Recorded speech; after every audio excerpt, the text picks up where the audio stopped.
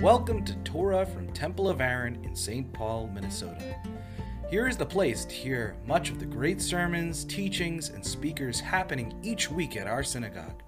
Whether you are able to make it in person or not, each week you will find new Jewish content to inspire, motivate, and bring meaning to you wherever you find yourself. I hope you enjoy the teaching, and feel free to contact us anytime about it by calling us at 651-252-6411 or emailing us at Rabbi Marcus Rubenstein at templeofaaron.org. Enjoy, and we hope to see you soon.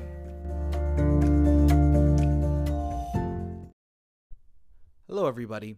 Today we are going to hear a sermon I gave Saturday, November 20th at Shabbat morning services at Temple of Aaron.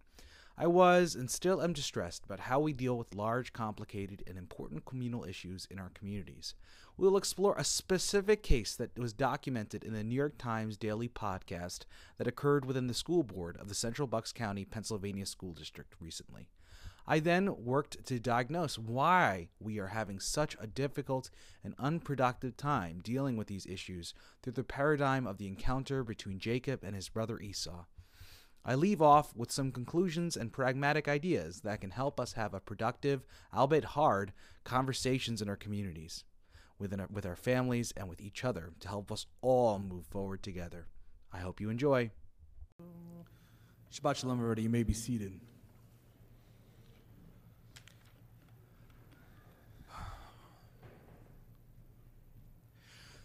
We know who you are. We will find you. You will never be allowed in public again. Where did these words come from? Where were these words stated? I'll tell you how they started. An elementary school teacher came one day to a school board meeting in Central Bucks County, Pennsylvania, and she said, "Tonight, I'm going to provide a review of social emotional learning. And we are going to talk a little bit about Second Step, a new curriculum implementing how to understand other people's and appreciate other people's perspectives." And she then showed this picture of what she showed to the students in elementary school. She said, "We showed the elementary students, look at this roller coaster. Some students would look at the roller coaster and say, wow, this is super, super exciting."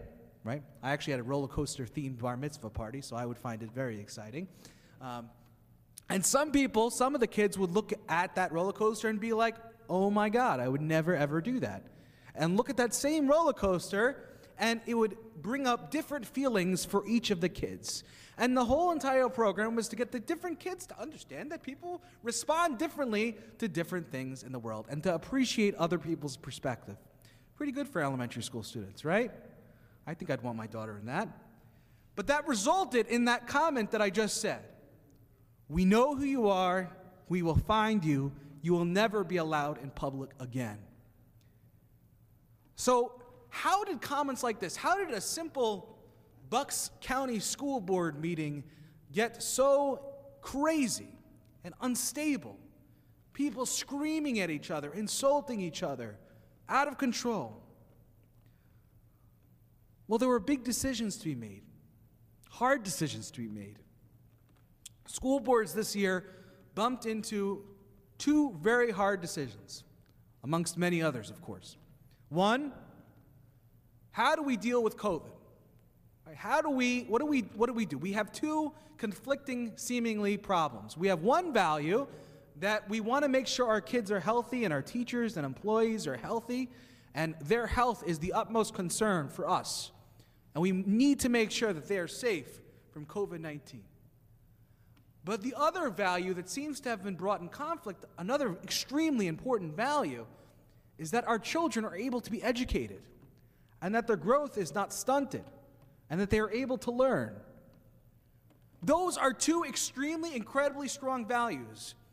I could both hold that COVID is very dangerous and we need to protect our children from it, and they need to have a good quality education.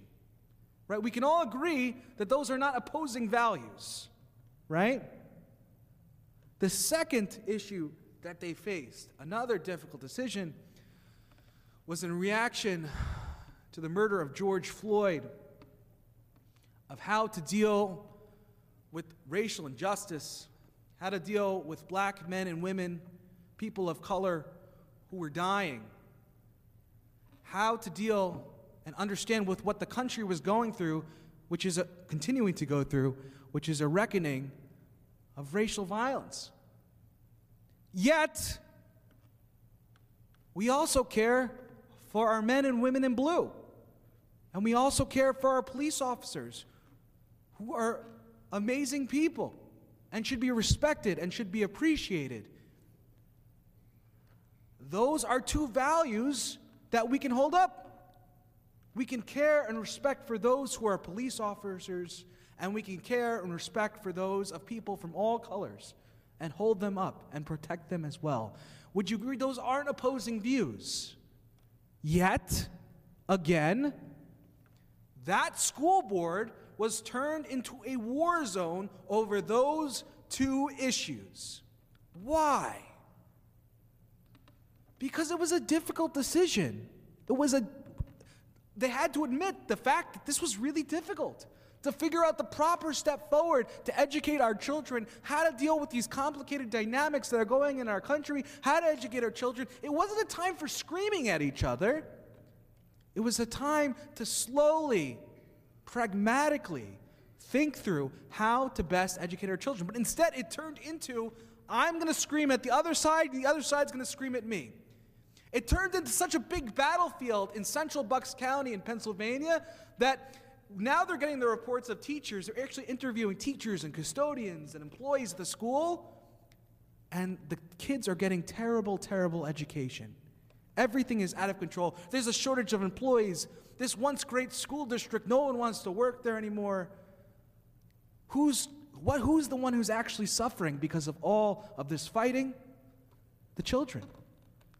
The thing that they set across to do, that you would think that both parents cared about, is the children, were the ones who ended up suffering, no matter who won.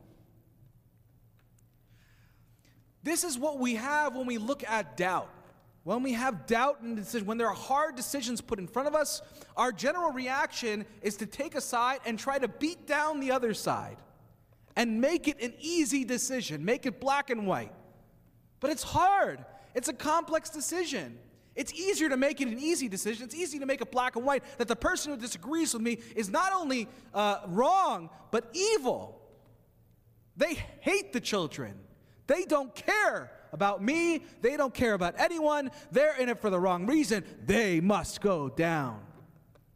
Not, we disagree. They care about the children as well. They care, but we disagree. And we have to figure out how to work this out for the best of the children, the best of the school.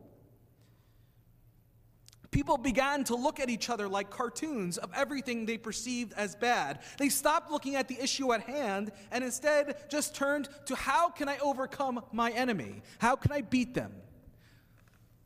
And we see that in our Parsha this week as well. We see with Jacob and Esau. As Jacob is going to confront Esau, Jacob sees 400 men walking with Esau. And what does he say? Esau must be up to kill me. He's going to kill me. He's going to murder my family. It's going to be absolutely terrible. Now, if you actually look at the Parsha, there's probably about 400 people also walking with Jacob. Remember, all his lamb, all his sheep, his whole animals, some of them had kids at that point. Jacob had an extremely large camp following him as well. Servants, everything like that. Do you think Esau could have been intimidated of Jacob? Probably. Remember, Jacob's the one who outsmarted him over and over again. Do you think Esau was just like, oh, Jacob's perfectly great. He's fantastic. I love him so much. No, Esau probably didn't trust Jacob either. But instead, all Jacob can see is, this guy's coming out to get me. He's my enemy. But we see that when they actually meet, after Jacob has a moment of revelation of godliness in the night, he wakes up and he turns into Yisrael, he turns into Israel, and he meets Esau in the morning and he says, we can actually get beyond this. We can actually see each other as human beings, as complicated human beings. We could say we can get together as family. We can see beyond the issues that have plagued us in the past, and we can actually figure out how to move forward. Not to have a perfect relationship, but how are we actually going to move forward, right, so we don't murder each other.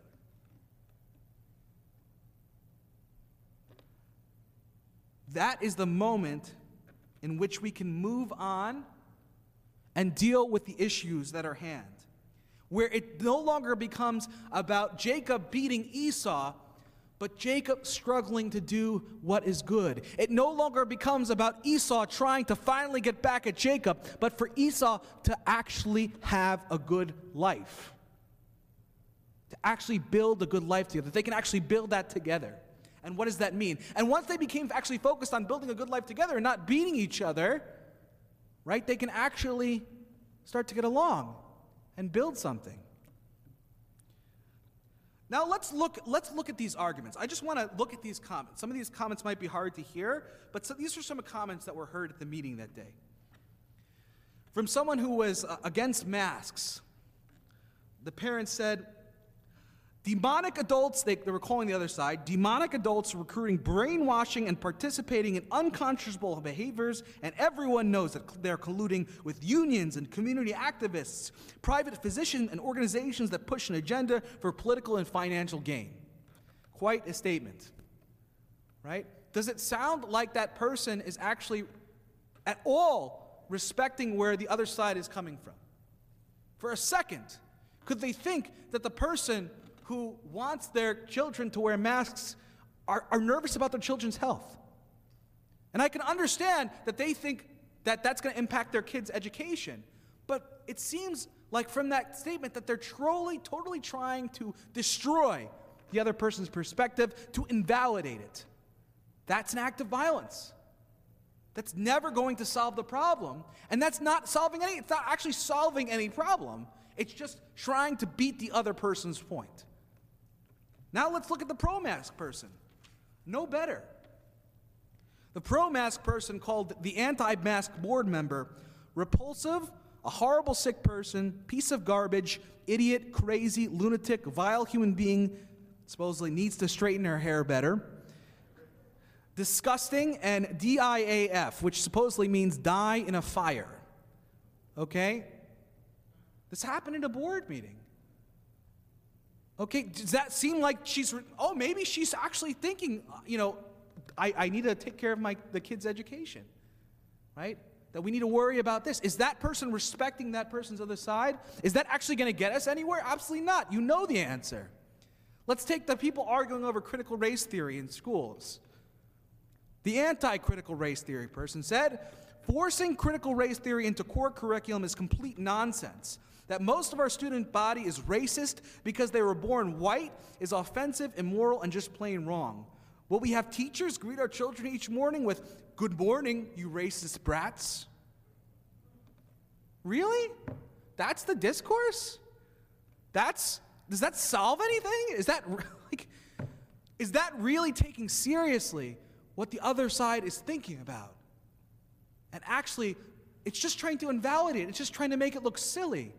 That's not going to get us anywhere. Is that really thinking the other side actually is looking out for the greater good of all people as well, just like I am? That they also care about the students? That they also care about all people? No. All it is just saying their side is completely invalid. They don't care about anybody. They hate children.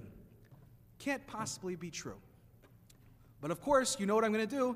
Let's look at one of the pro-critical race theory comments from one of the parents. They said, they are just pandering to a handful of parents that won't address their own racism and bigotry, that the school board instead must lead with compassion and kindness. Really? Everybody who's arguing about this, they're all bigots. Everyone is just a racist. Really? Is that's the issue? Everyone's just completely racist. It's a complicated issue.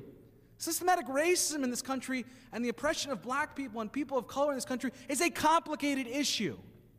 It's very complicated also for police officers in this country who are good people, who make mistakes like everybody else.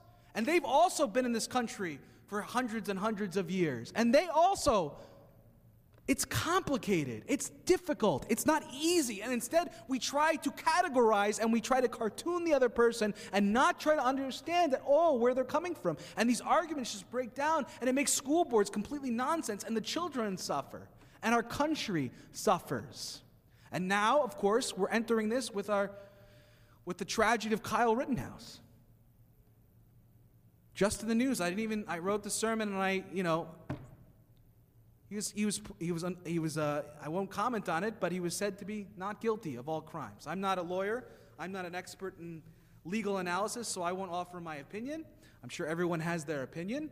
But what I do see, and I can definitely cry out, is one side is lifting up Kyle Rittenhouse like he's some kind of patriotic hero. Literally, he was offered an internship by a particular congressperson. Really? He killed people. It's a horrible tragedy. He broke the law. This is horrible. Terrible, terrible tragedy. People died. Horrible. Right? But on the other hand, I hear the other side saying every single jury on that juror was a complete bigoted racist. Really? This is a very complicated case. It was up for first-degree murder. The only answer could possibly be that everyone's just a racist, bigoted.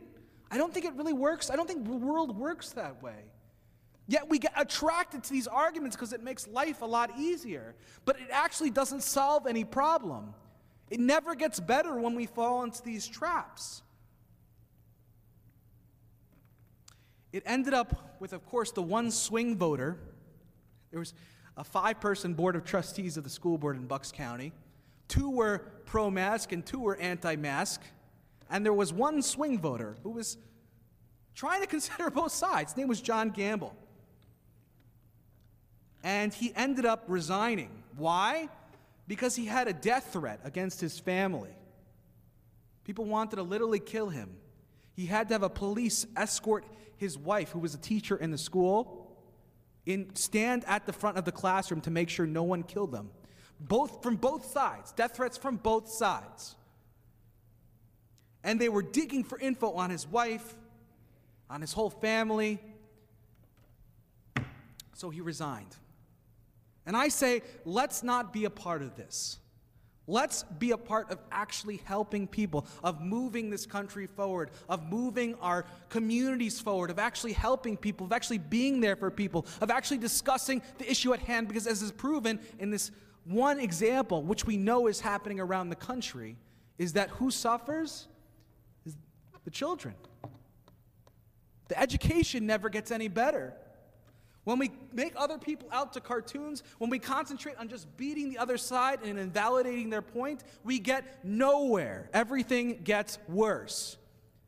But when we try to understand the anxieties and the worry of the other side, what they're thinking about, to try to understand that the other side might also be working for the common good. They're not just trying to work against everybody, but they're 2 different perspectives, then we can actually move forward. And we can actually try to think of a solution to an extremely difficult problem. That doubt doesn't mean something evil is happening. It just means that the problems that we're facing are real problems that are really difficult and entrenched in society. And it's going to need a lot of work to figure out how we get out of it. And we're going to have to go through that as a society together. So my takeaways from what I've been trying to say. Number 1, we all have been involved in these disputes before. And whether we're actually involved at a school board level or any level, we're all seeing it on the news. Number 1, stay on question, right? Discuss the issue in a pragmatic fashion, right? The question at hand was, what should be taught to children, or should a child wear a mask or not? But instead, it went into everything behind the issue. Either one side is completely racist and all these different issues and everything that was going on in the world. Number 2, remind oneself that the other is working for the good of the whole. This is a hard one, right? That the other side also thinks that this is what is good for the whole community. That they want the best for their country, they want the best for their children, and they think that this is the way it's going to happen. You can disagree. That's perfectly fair. but to not invalidate the other person's intentions. Number 3, try to understand the anxiety of the person you are disagreeing with. Right? Every argument and disagreement comes from an anxiety. Right? And that anxiety might not be expressed with the words they're actually saying, but you're feeling an anxiety, right? For example, the anxiety of someone who is afraid, who wants all masks in school all the time, right, is my child might get sick. My child might get hurt. I love them so much. How could I let anything ever happen to them? How can you disagree with that anxiety?